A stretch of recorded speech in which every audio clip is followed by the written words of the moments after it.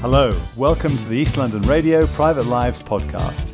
This is Paul Robinson. On today's pod, we meet a member of Bruce Springsteen's E Street Band, prolific writer and performer Nils Lofgren, and the writer and guitarist who wrote for Michael Jackson, but is best known as a member of the rock band Toto. He is Steve Porcaro.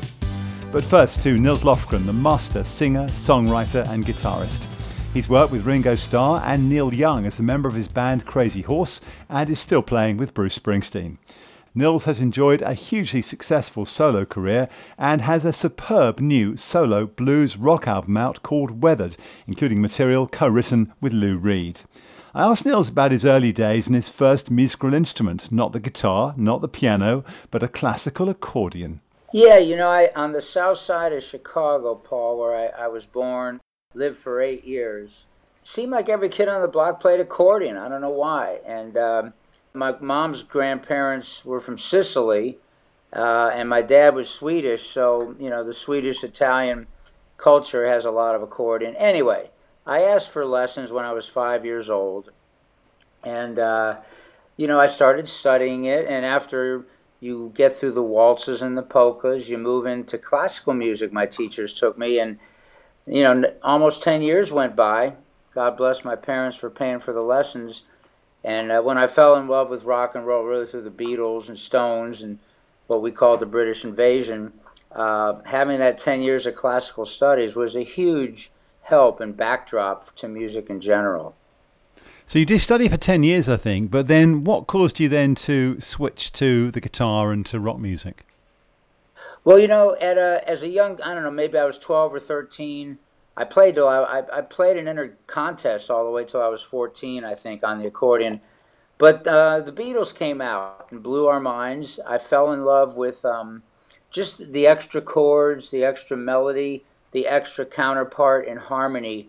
Just touched a nerve, and it was like a possession, man. It just kind of became a sacred weapon in my life, music. And it was really through the Beatles and Stones and, of course, the British Invasion that I discovered all music. Stax Volt, Motown, Little Richard, Howlin' Wolf, Muddy Waters, the whole lot was inspired through the British bands initially. And, of course, the American counterpart to that was the Buffalo Springfield, the Byrds, on and on. But my brother Tommy started playing guitar as a hobby, and of course, thanks to rock and roll and just being so possessed by it and in love with it, he started showing me a few chords. Tommy showed me my first few chords, and we just learned for fun. It was just a hobby. Nobody in the mid-'60s in America thought you could, do what the Beatles did or the Stones or Jimi Hendrix or any of that. You just did it for fun. So that's how I initially got started. I used to play at my 9th grade variety show. I did a Beatles medley on my accordion. And I was just starting to learn chords thanks to my brother Tommy. And, of course, that's how I got started. I'd love to hear that, a Beatles medley on your accordion. That's something. Now, you've chosen some music, and you've chosen a Beatles song. You've chosen Help. So why this particular Beatles track? Well, I loved everything by the Beatles. We used to, man, it was, I don't know, just the good old days, of course, hindsight's 20/20, but we had this place near our high school. I went to Walter Johnson High School. He was a famous baseball player earlier part of last century, but there was a little strip mall near the high school called Wildwood Plaza, and they had a little record store, and I still remember we'd all get in line from the cash register out the door down the road a bit to get the next Beatles single. We didn't need to hear it. We just knew it would deliver and we'd be inspired. And, way back at that point, I just, everything Beatles and all the great music there would just, touch a chord and a nerve. And it's never left me. Music became kind of a sacred weapon, if you will. And to me, the Beatles in particular, just to me, have the greatest body of recorded music. But there's so much great music that came out of that time and still is.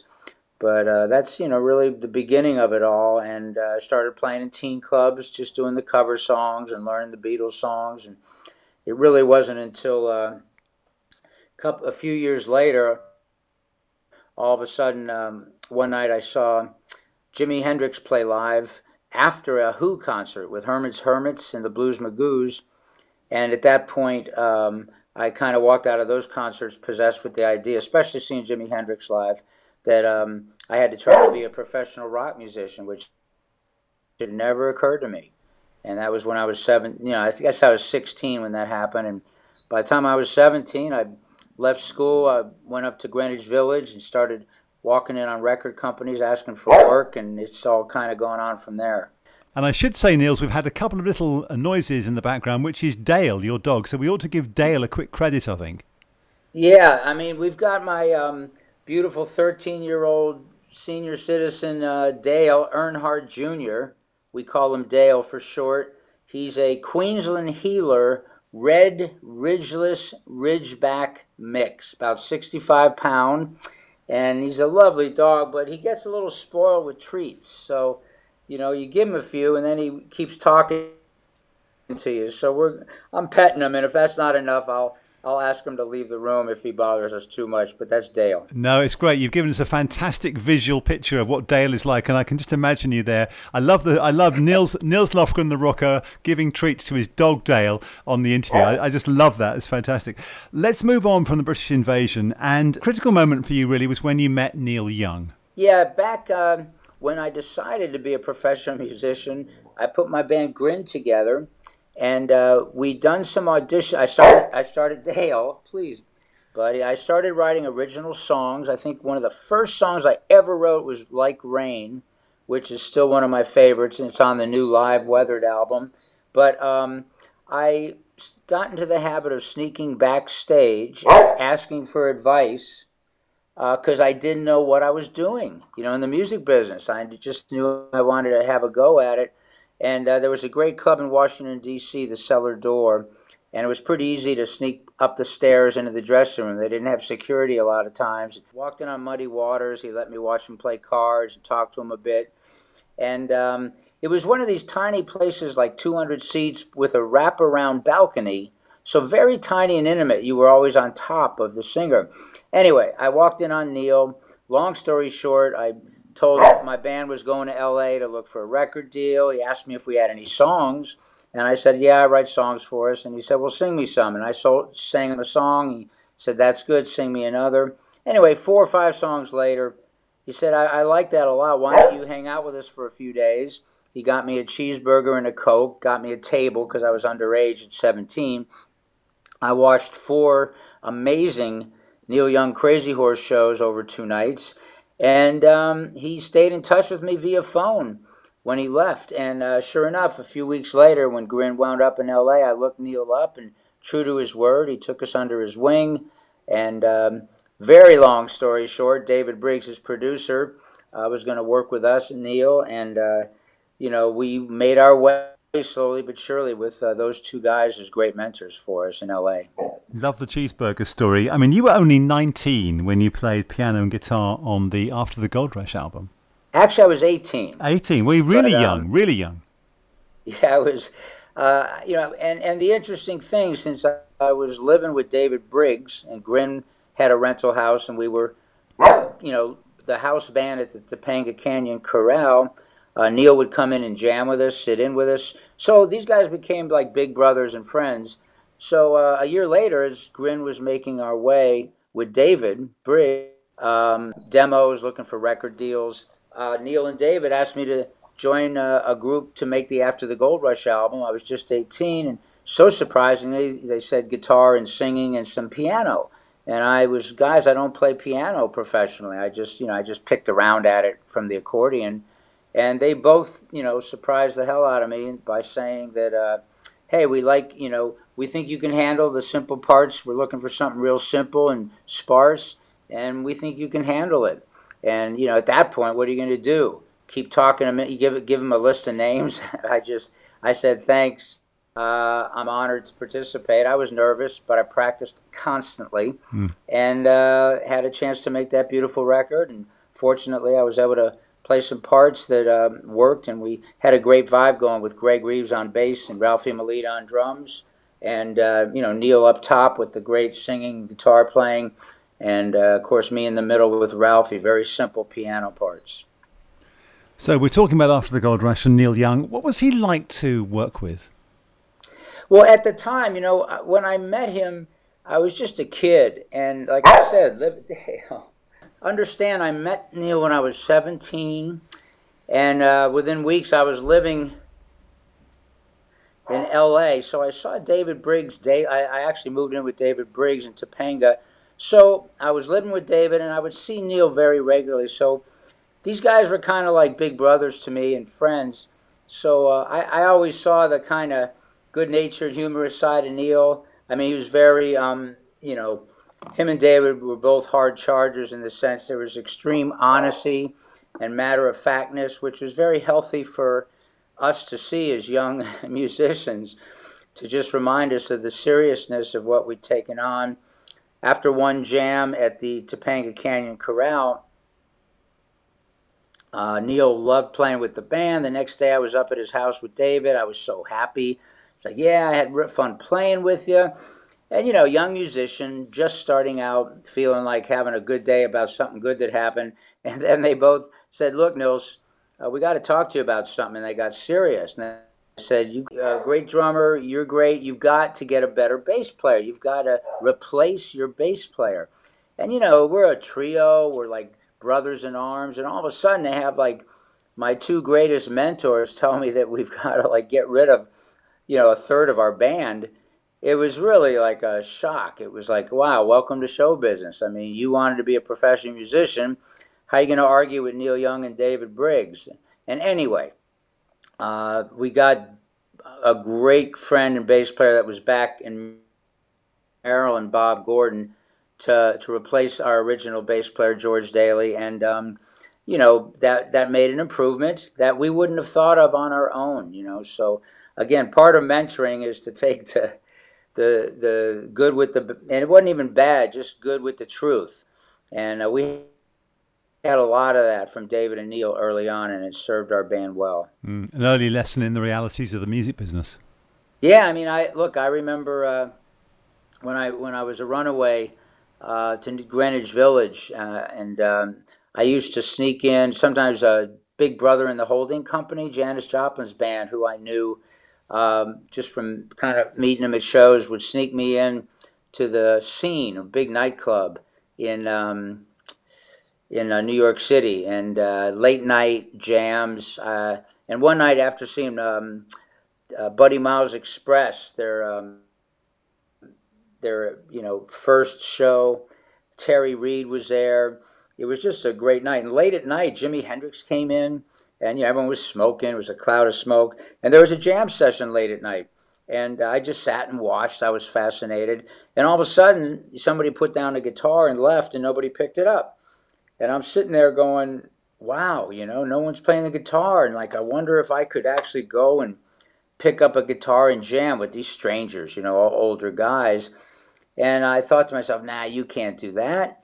And, they don't know you, and, nobody here knows you. And then I thought to myself, man, you've quit high school. You've brought all this shame and worry on your community and family. You're in Greenwich Village living in the street. You're taking a subway to record stations in the day asking for work, and you have no qualifications. And you're sitting here in a nightclub, and you're wondering whether or not you should go and play. I mean, why the hell did you even decide to try to be a professional musician if you're not going to take chances? I mean, look what you've already done to your life. So with that, I went up and picked up the guitar and started playing. Nobody noticed. I know the guitar had a broken string. But all of a sudden, Jimi Hendrix gets up in the back of the room, walks through the whole club, right up and stands in front of me. And I'm like, oh my God, Jimmy's going to want to play guitar. Should I tell him it's a right-handed guitar? And like, don't be an idiot. I'm thinking to myself, Jimi Hendrix knows that. Should I tell him there's a broken string? I'm thinking all this, right? He's standing right in front of me. It's only like a 6-inch stage, so we're eye to eye because I'm short and he was tall. And he's looking at the bass player right next to me and says, hey, man, let me play some bass. So now he wants to play bass, and I'm sitting on stage playing guitar, and he's standing right in front of me, so I'm going to get to jam with Jimi Hendrix. And the bass player says, no. Said, no. Jimmy goes, come on, man, let me play some bass. And the guy shakes his head and says, not now, Jimmy, I'm grooving. So he turns down Jimi Hendrix, and I'm sitting right there watching this, and I feel like, should I take my guitar and hit this guy upside the head? Say, no, you're too scared and shy and young to do that. And Jimmy just smirks at the guy, disappointed, turns around and glides off into the cloud of smoke back to his seat. So there I was, missing a chance to play with Jimmy. And, crazy things like that happened a lot. But fast forward to my 19th birthday, my band Grin, who now was, had a record deal. David Briggs was producing our first album. I think we were, playing opening acts for everybody. We got a chance to open for the Jimi Hendrix Experience 3 nights, 3 different cities in California. And one of the nights in Ventura was on my 19th birthday. So on my birthday, sitting there getting ready to open for Jimmy, my guitar hero, and watch him play. And David Briggs eggs me on and said, "Hey, it's your birthday. Why don't you go treat yourself and say hi to Jimmy?" And again, same kind of thing. "Oh, I can't do that." And he said, "Why? Why not? It's your birthday. You're the opening act." And so thanks to David, I went and knocked on Jimi Hendrix's Winnebago trailer. And Jimmy answers the door, and he's sitting there smiling and looking down at me. And I had a chance to shake his hand, say, "Hey, I'm your opening act. You're the reason I'm trying to be a professional rock musician. Thanks for all the great music." Before I overstayed my welcome, I said, "Have a great show. I'm honored to be here. Thanks, Jimmy." I kind of started closing the door gently and walked away before I made the mistake of inviting myself in for a guitar lesson or something crazy. So a lot of cool stuff that I owe so much to those great mentors, Neil and David Briggs, who to this day still, David's with us in spirit. We lost him in the 90s. And of course, recently, last couple of years, I got to hook back up with Crazy Horse, play some concerts, and make a great new album called Colorado that we made together that came out last October. You're listening to Podcast Radio. This is Private Lives. I'm Paul Robinson, and Nils Lofgren is my guest. And wow, what a story. 19 years old, knocking on the trailer and supporting Jimi Hendrix on stage. Yeah, the thing about Jimmy, he was such a groundbreaking, still to me, the greatest of all. I always thought Jimmy and Jeff Beck were kind of off in their own stratosphere. But, the early guitar players, the greats like Django Reinhardt, Charlie Christian, Les Paul, Wes Montgomery, Kenny Burrell, they set the table for all this. But I felt Little Wing was an example of Jimmy, literally in like 3 minutes, taking all the 2 and 3 note phrases of jazz, rock, fusion, all of it classical, and almost created an entirely new style in that brief song with this kind of, I call it waterfall guitar, just this very ethereal, kind of not quite just straight out lead playing, but all these themes with 2 and 3 notes, very classically based with the gutter soul of the guitar that he had. And it just was a stunning, to me, like, invitation to a whole new world for all us guitar players on that Little Wing. Amazing. Wow, what days they were. Let's fast forward. This new album was recorded on the road. You're listening to Podcast Radio. Cindy Mizell, a fabulous singer who sang on many Bruce Springsteen and E Street Band tours with me and got to be great friends with my wife, Amy, was kind enough to do my last studio record, Blue with Lou, and find time to come on this tour. So, and past the great harmony singing, you'll hear her in the bridges singing. I asked her to scat, like, "Cindy, please just, if you hear something, do it. Just scat and don't even talk about it. If you get an idea past the harmonies, please just sing whatever you feel." And you'll hear her occasionally, especially after the second bridge, just start improvising and playing around what I'm doing, just totally naturally and beautiful, which was like a whole other instrument for this great band. Let's see, it was Amy and I would go see the Seeger Sessions band, Bruce's great band, and Cindy was spectacular. He had a lot of great singers. And then we wound up touring together on the Wrecking Ball tour, the Magic tour, Working on a Dream. So we spent countless years really on the road with Bruce and E Street singing together. We had a lot of great singers, but it was fun. Bruce is famous for changing the set list every night, doing requests that we've never played before. And it wasn't a rare thing. We were all, getting ready to go to to a sound check. Bruce would give me a text or a call about something new he wanted to look at, and we realized we were leaving in an hour. Next thing you know, there'd be Cindy and Curtis and Michelle and Everett would come up to my room.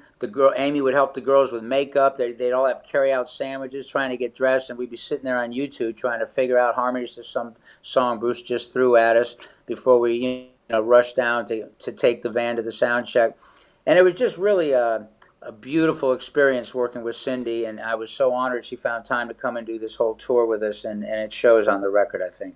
You talked about improvisation. That's always been a characteristic of yours, hasn't it, really, Nils? Yeah, playing classical music, the last couple years, of course, everything's the written note. And I would study for a year 2 classical pieces and enter a contest. It was a lot of pressure for like a 12, 13-year-old. And I always remember, like every note has to be identical and the feeling has to be inside the written note. You have no leeway. So when I fell in love with the blues guitar, I must have seen B.B. King a dozen times through the years, and the Cellar Door, I saw him many times, that club I told you where I met Neil. But I fell in love with improvisation and the idea of rock and roll and the blues. If you were down in it and really looking for something magical, you could have rough edges. You could make a mistake. And if it was in that search for something magical, it seemed to work. There was none of that going on in classical music. So I fell in love with improv really out of the gate. And to this day, most of what I do on stage, I can't read guitar music. I can read a chord chart, G, E minor, C, D. But if you put a line in front of me, say, I want you to play this line, I can't read it. I'd say, hey, give me a tape, I'll learn it. But it was the freedom of improv that got me away. And it was particularly as a guitar player, and you'll hear it in this new Weathered album. You just want to improvise what you hear and play. And that was the instructions, as I mentioned to Cindy, about sing whatever you feel. And the band, too. I never coached them. They knew what to do. And every night would be very different. Some jams would turn into very long affairs. Other nights we'd wrap it up shortly. And I gave sometimes something I hadn't done in, 15, 16 years. Near the end of the night, actually you'll hear it on this record, on the last track, it ends with a jam we call Jam Papa Was a Rolling Stone Into I Came to Dance. It's just one really 16-minute piece. But I remember just saying, hey, Kevin Andy, the bass player and drummer, entertain us. And I'd walk off stage, go over to my brother's keyboard rig, have a sip of coffee with him, and just let Andy entertain us. They didn't know what they were going to do.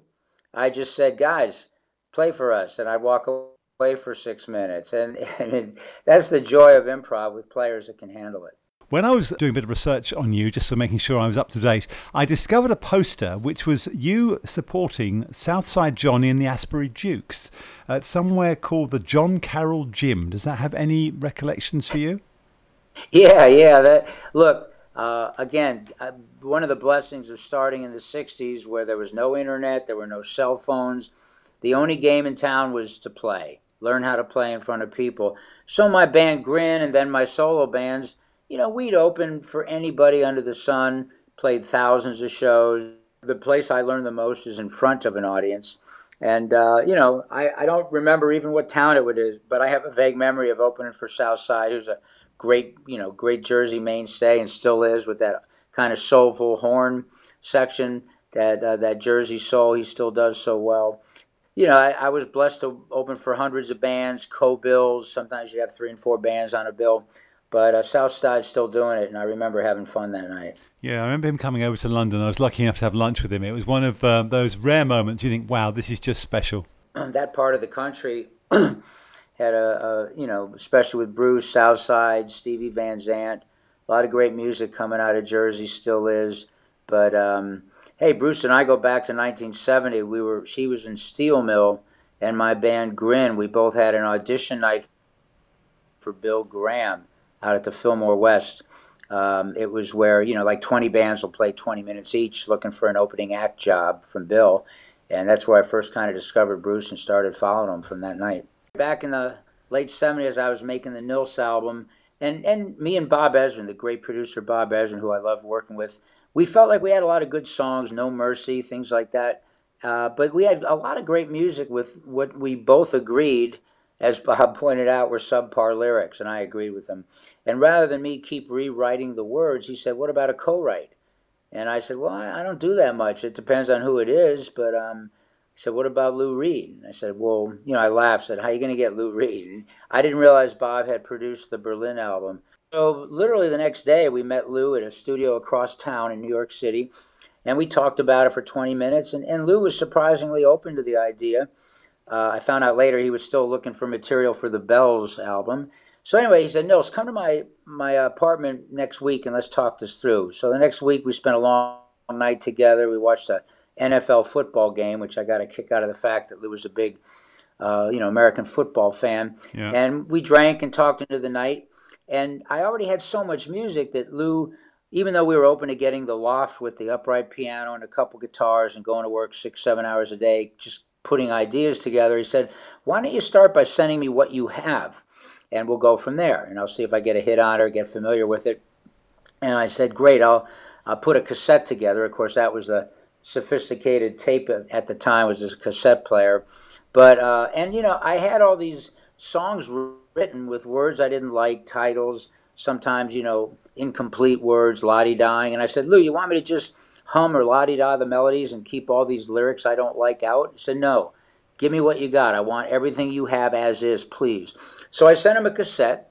A few weeks went by, didn't hear anything. I got back on with my work with Bob because we had to do our best regardless if we'd be lucky enough to get Lou's help or not. And Lou woke me up at 4:30 one morning and announced that he'd been up for 3 days and nights with no sleep. He loved the cassette. He loved the music, he said. And he'd just woken me up because he'd completed 12 finished sets of lyrics, completely done, that he thought were great. And if I didn't mind, he'd like to dictate them to me on the spot.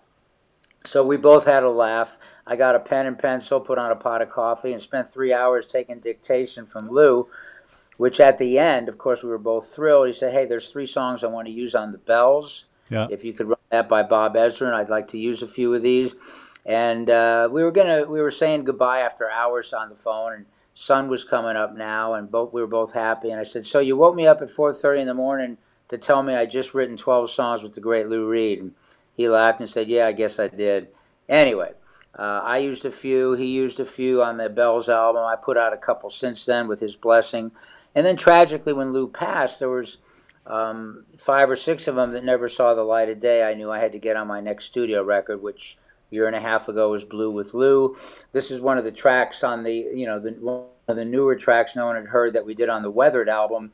And I just think, it's kind of this ominous warning that I think is appropriate in this day and age too. Don't let your guard down. Look what happened to me. And it's just a great, aggressive rocker I was honored to write with the great Lou Reed. Great new stuff, Nils. Yeah, I'm thrilled to. I'm so blessed that this happened. The idea came up. Matt Bittman, sound man, road manager, does a great job with me for many years. Said, "You want to, bring a portable unit along and record any of this?" And I said, "No." We were all here with the crew rehearsing at our home here in Arizona. I said, "No, I don't want to record. I want every night to be different. We're going to jam our faces off and have fun. And it's just a snapshot of me with a band for the first time in a long time, town to town for the 300 or 400 people packed into these clubs each night." And just before we left, my wife Amy came and said, "Look, Nils, I know you just want to kind of kick out the jams and enjoy this and not put out a record, but please record it anyway for me." And so we got the stuff, thanks to Amy. We recorded all the nights. And really, I had no intent to make a live record until months after the tour. Matt sent me some rough mixes of a number of cities. And I had to admit, listening, it was reckless and rough. And, I was kind of taking chances and, playing a little, loose and free. But there was a great vibe to it. And after listening enough, I realized, man, I really should share this because this has something different going on than the other bands I've been with. And of course, then the pandemic hit, and I felt even better about it because, me and Amy go out to hear live music regularly, and I go out to sing it regularly, and all that went away. So it felt even more important to get the live record done with this great band and share it. Yeah, I think post-COVID-19, great music is absolutely essential now and even more required than before. So thank you for sharing it. Let's go to 1984. And of course, very important thing happened that year. You joined Bruce Springsteen and the E Street Band. Yeah, that was, again, I saw Bruce in 1970 with Steel Mill, and I started going to see his shows. I'd see him in New York City at the Bottom Line, out in L.A. at the Roxy, a nightclub I opened with the Tonight Tonight band and Neil Young. And I was always a giant fan. Long story short, I was, visiting with Bruce, I think it was 83, and I just was up in Jersey for a few days, just having a visit. He invited me over. We went and jammed with some bands and hung out, and he was a bachelor, so was I. We were watching TV, and MTV came on, and they were announcing that he might have a new player and Steve might leave the band. And I said, "What the hell is that about?" And he said, "That's not happening. That's just gossip mill." But I said at the time, I said, "Well, geez, man, if you ever needed a guitar player, I'd want an audition." And he said, "Really?" And I said, "Yeah." And but it was just kind of a casual aside. Dismissed the gossip on TV, and we listened to Born in the USA album all weekend. He just finished mixing it, and I loved the record. I of course knew Dancing in the Dark would be a big hit, and turned out to be a lot bigger record than even either one of us were hoping or thought. But anyway, months later, the year went by. We're into early 1984. And he called me and said, "Hey, why don't you come back up? We'll get together and play a little bit. Maybe I'll get the band together. We'll do a little jamming." And Bruce is very low key, and I didn't grill him about it. But when he said get the band together, that made me think something was going on. And rather than grill him about it, I just said, "Yeah, I'll get up on the weekend."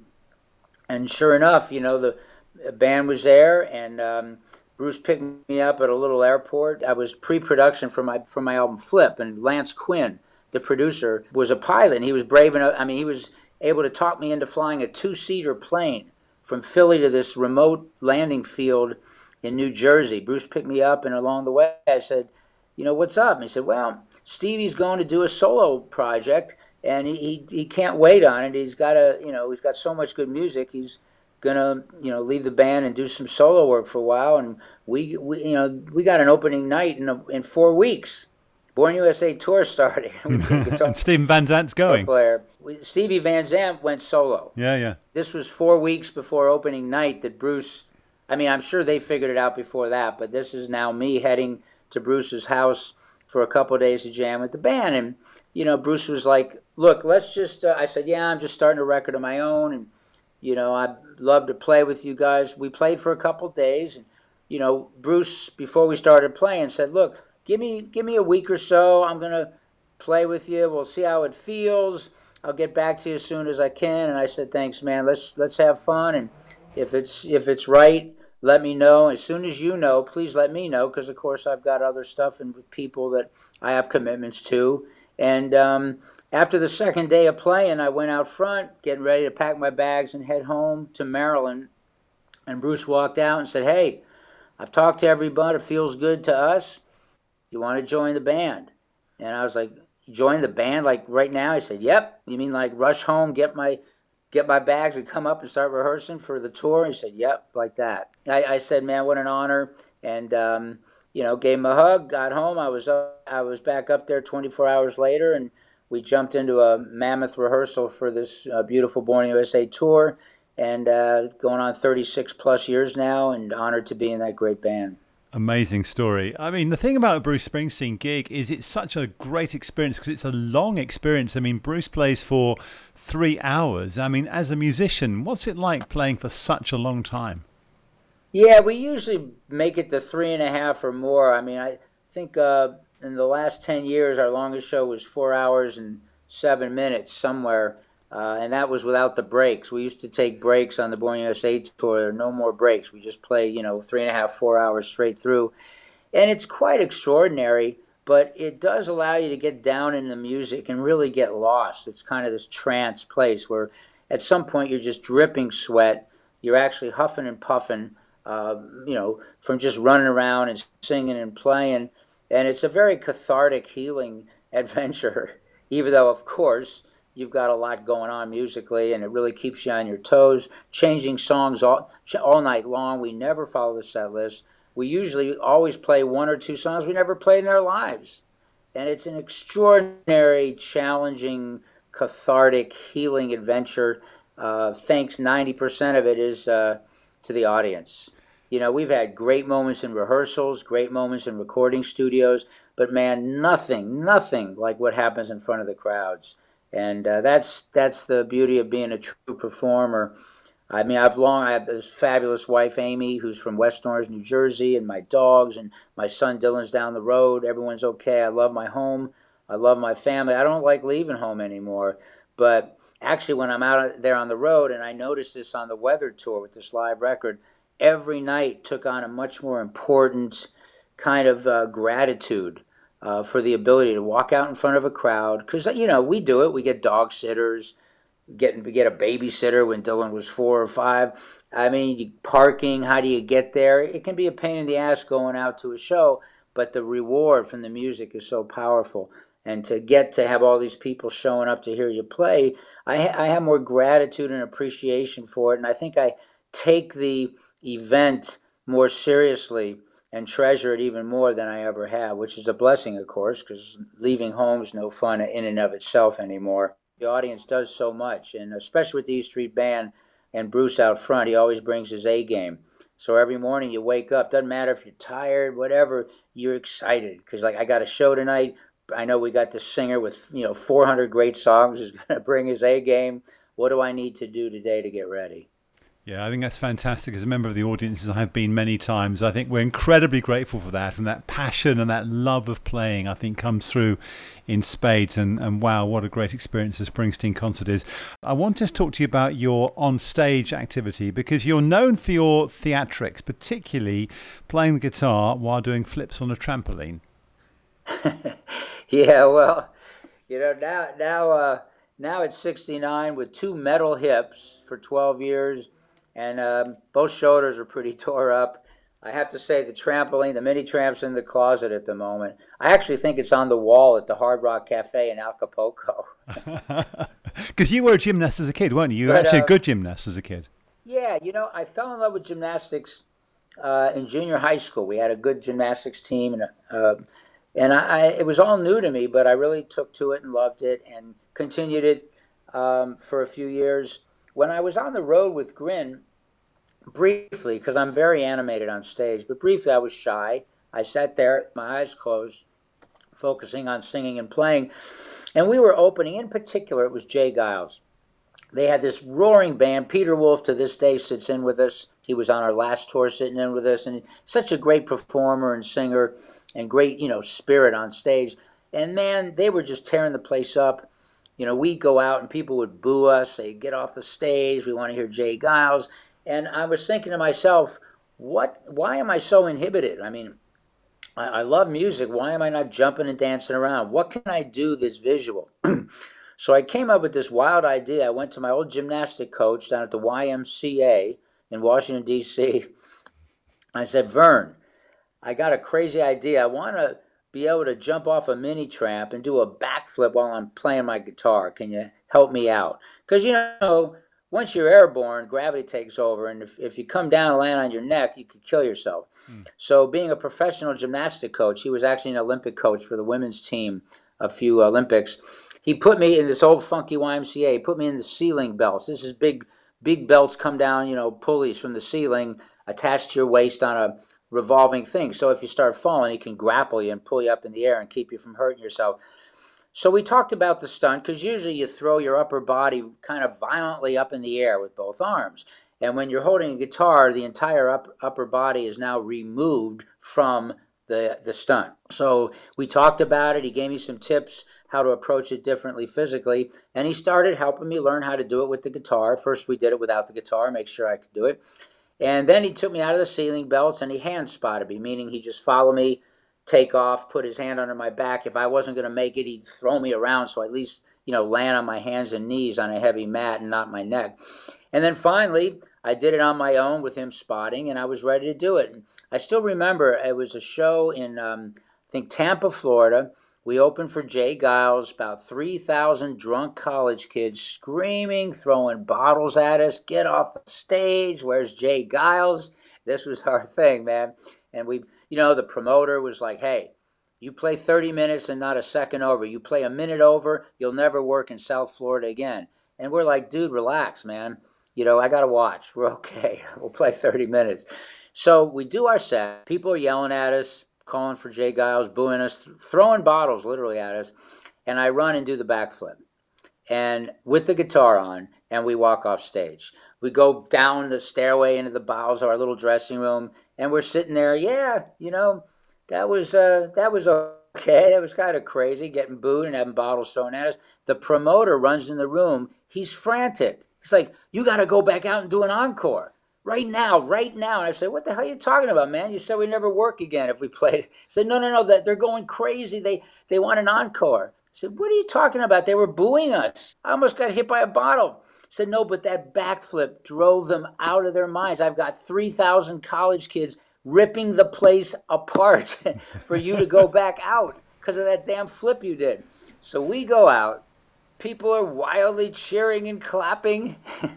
We play another Grid song and leave to an audience that's very appreciative. And I thought to myself, man, welcome to show business. Welcome to show business. And man, that flip stayed in the show for years and years. I think it was the Flip tour really, and end of '85 after the Born USA tour in England was the last time I did it every night. Had a good long run. It was a great bit.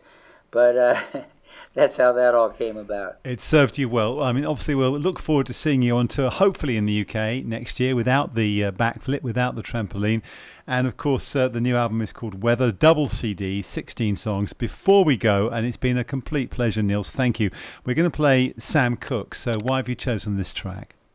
First of all, thanks to you for playing my music all these years in Britain, the UK. I so love coming to play there. It truly is a home away from home, and I will be back. All the fans there that have showed up through all these decades, hats off to you. I'm so grateful. The last 15 years, my wife Amy's come as the merch girl. I'm sure a lot of you have met her. She sells the T-shirts, and I come out after every show and sign autographs till nobody's left. And it's a very treasured experience. I want to thank everybody there in the UK. And I think, despite all this madness and all these, mentally ill, power-hungry men that, billions of dollars isn't enough, they want more at the expense of life and the planet itself that we've got to sort out, and it's really become a problem. There's that thing that I think most people innately want to get back to, which is just having a good time, being with good people, all like-minded, that, of course, want to treat each other equally and with respect and dignity, but party safely and have a ball with this extraordinary gift of life. Nils Lofgren, thank you very much. Nils Lofgren and the new album Weathered, recorded between E Street Band and Crazy Horse Stints. It's out now. Next, we're delighted to welcome another legend from American rock, and that is Steve Porcaro from Toto, whose albums and singles you know well, including Hold the Line, Africa and Rosanna. Steve grew up as one of three brothers who were all into music. I put it to him, it must have been pretty noisy at home when he was growing up. It was very noisy. Yeah, luckily we had a dad. Our father was a musician as well, and very early on, just as we were getting into high school, and me, just as I was getting into junior high school, we moved. And the first thing my dad did when we moved is he converted the garage into a real soundproof studio, a double wall construction, so we could make as much noise as we wanted without worrying about the neighbors. So, yeah, it was fantastic. As far as brothers and being in the band, and believe me, whether it was at home or being in a band together, brother issues arose for sure. Jeff and I in particular used to bump heads like crazy. Jeff was such a pure, natural musician. He pretty much hated anything to do with sequencers and computers and drum machines and click tracks or anything like that, which was what I was all about. We bumped heads quite often. You bumped heads often. How did you resolve those differences? I left the band. It's pretty drastic. No, it was always kind of a negotiate. It was always a negotiation, and Total 4, as a matter of fact, like I fondly look back at it as, a time when the chemistry was kind of just right. The stars were definitely aligned. Inside the group and outside the group, as far as management and record company and agents and all that outside stuff goes, it just all aligned for us, and at the same time that the band was very aligned as far as what our sound was and what the balance was between synths and just keeping it just pure playing. And I look back fondly at all that. And then things kind of seemed to get out of balance, and all of a sudden keyboard players became very unpopular in bands. And we had two. Let alone most bands where you wouldn't find one keyboard player in those days. And the pressure from the record company to produce hits, it makes you start second guessing yourself. And, I all of a sudden felt like they wanted to take away all those kind of synth extravaganzas that were, as far as I was concerned, they were my reason for being in the band. And they wanted to get rid of all that kind of stuff. So I just felt it was time to move on. It was very amicable, very friendly. There was no ugly scene or anything like that. But you left after 6 albums, and I think you wrote for, every album or all but one of those albums? All but one. All but one.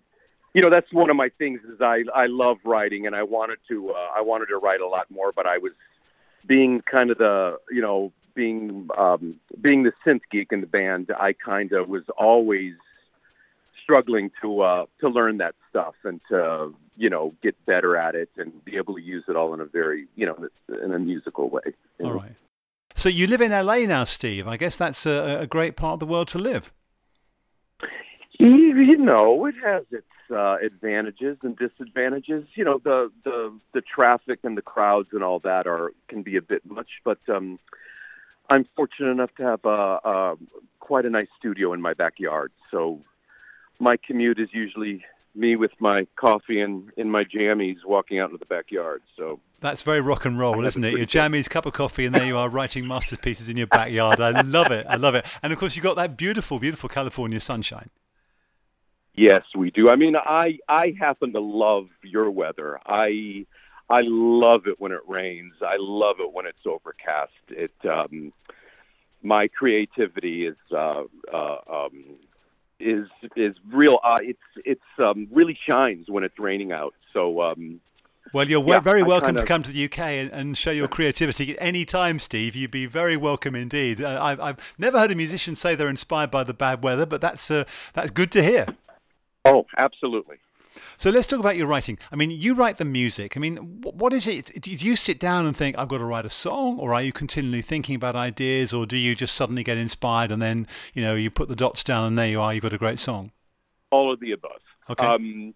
Usually it just starts with a little motif. I'll just be fooling around usually on the piano, a lot of times in front of the computer, and I'll just kind of get a little groove going. For me, it all starts with the chord changes, the chord changes and the groove, and just the atmosphere has always been huge to me, is that my songs, especially my records, have an atmosphere to them. I was doing, I did a lot of film work for a long time while I was out of the band, and quite often you say, where does it come from? Sometimes I'd be working on a cue on a piece of music that had, and I'd be searching for a sound, and I would find a sound, and all of a sudden I'd start playing something that had nothing to do with the music I was supposed to be writing. It just, the sound inspired me, and all of a sudden there I am for 2 days working on this little piece of music, that has nothing to do with the show. But just, it just seems the more I sit down at a piano or sit down in front of this stuff, something happens. Something magical happens. Let's talk a bit about Michael Jackson, because you worked and wrote for the Thriller album, one of the big, rock pop albums of all time. Yes. Human Nature's one of yours, I think. It is. Amazing song. Beautiful. Tell us about Human Nature. That's such a beautiful song. You talked about emotion and having heart in your song. If any song does, that one does. Oh, thanks. That means a lot to me. It was written, we were just finishing up our fourth album, and I went and saw my daughter, and she had a very rough day at school, and was asking me why, and how this happened, and it was just typical kid stuff, and but I just kind of, I was trying to explain to her that this boy who hit her probably liked her, and she just was looking at me, like, what? That she just had no idea why I would say something like that. And I just was thinking about the phrase human nature entered my mind and trying to explain that to a kid, And so I just went into the studio. We were mixing Africa, and I went out into the room where the piano was, the studio where no one was, and it pretty much all came out at once. Yeah, the great John Bettis rewrote the verse lyrics, right, and just elevated the song to a whole nother level, having his brilliant lyrics on the verses. Yeah, I mean, it is a combination of the lyrics and the music. I mean, they're just, completely 1 + 1 is 5. It's amazing. I was going to ask, did your daughter? And they kept all my chorus lyrics. They kept them all. Well, that's good. That's good to hear. What about your daughter though? Did she buy the reason you gave? It was all about human nature. Did she get that? Does she understand it? Well, now she does at 41 years old. Okay. She was a bit younger at the time the song came out. You also did The Girl Is Mine for Michael Jackson. Well, you did the synthesizer, produced the synthesizer, I think, for The Girl Is Mine. I did some of the synths on it, yeah, together with David Foster. Mm-hmm. Okay. So how do you work with someone together? I mean, when you're doing, both working on the synth, how does that work as a team? Well, that was most of my session work, to be honest with you, when I was first coming up, is that I would... I kind of saw that when I was getting ready to graduate from high school. I saw my brother's careers taking off, and to look at just the other, the keyboard players out there, it was daunting. You know what I mean? What if I was just going to be a pure keyboard player and just the guy on the session? The competition was just so overwhelming. So you got to remember, this is like the mid 70s and a little bit later, where I kind of saw that the guys who could really play, the guys who were getting hired, that they didn't really know anything about synthesizers. They were all kind of just poking around, hoping to get lucky. So I, starting in high school, I got way into it. I really learned a lot about it. And for a lot of the beginning of my session work, it was mostly just kind of programming for other guys, where we would, for instance, David Foster brought me, he had written a couple songs that were on the first Michael Jackson solo album, Off the Wall, and Quincy had called him in to do synthesizers, and in those days, whenever David Foster had to do synthesizers, he would bring me along, not to play so much, but just to tweak the sound. They'd say, get a string sound, get a Moog bass sound, whatever it was they needed, or quite often it would be, what do you think? What do you hear? Do you hear anything? And you pitch ideas at them and go for it. And you mentioned Quincy there, Quincy Jones, of course. So what was he like to work with? Quincy was fantastic to work with. For me, we got along fantastic in the studio. Quincy was just, it was always happening all the time. Now, he would erase your part in 2 seconds after you left. That's nice. That must be motivating. Yeah, no, and I was aware of that, because most of the stuff I would do, I was replacing somebody, They would have some other part there, and Quincy would just say, what do you hear on this? And if I'd get something up, and if he liked it better than what he had, he would use what I did. We were all just kind of part of a team, you know what I mean? Nobody was really kind of keeping score, Yeah, I mean, you had Rod Temperton in there as well, of course, didn't you? Yes, and Rod was always, all the time I was working on Thriller, Rod was always in the studio. He was there constantly. And he seemed to be the nicest man. I was lucky enough to meet him in a hotel in London once, and he turned up in this sort of tracksuit and was the kindest, nicest, most modest man you could imagine. Really sweet. And here's the other thing about Rod, though. He really knew his stuff. I remember my brother Jeff telling me about Rod. Now, yes, he was very polite and quite the gentleman, but boy, Rod knew what he wanted. There was no doubt about Rod knowing what he wanted. And I remember my brother Jeff commenting that And also a keyboard player, because he played in Heatwave. Sure. But he knew what he wanted. There was no guesswork with Rod. He knew what he wanted, and a lot of times musicians, they love that, because a lot of times people expect you, and that's part of the job, is to bring some life to their chord sheet. You know what I mean? And Rod, though, knew what he wanted and would let you know and could communicate it really well to the musicians. Steve, you mentioned earlier you're doing, or have done and are doing, a lot of movie soundtracks. So how do you come to work on a movie? How does that all come together?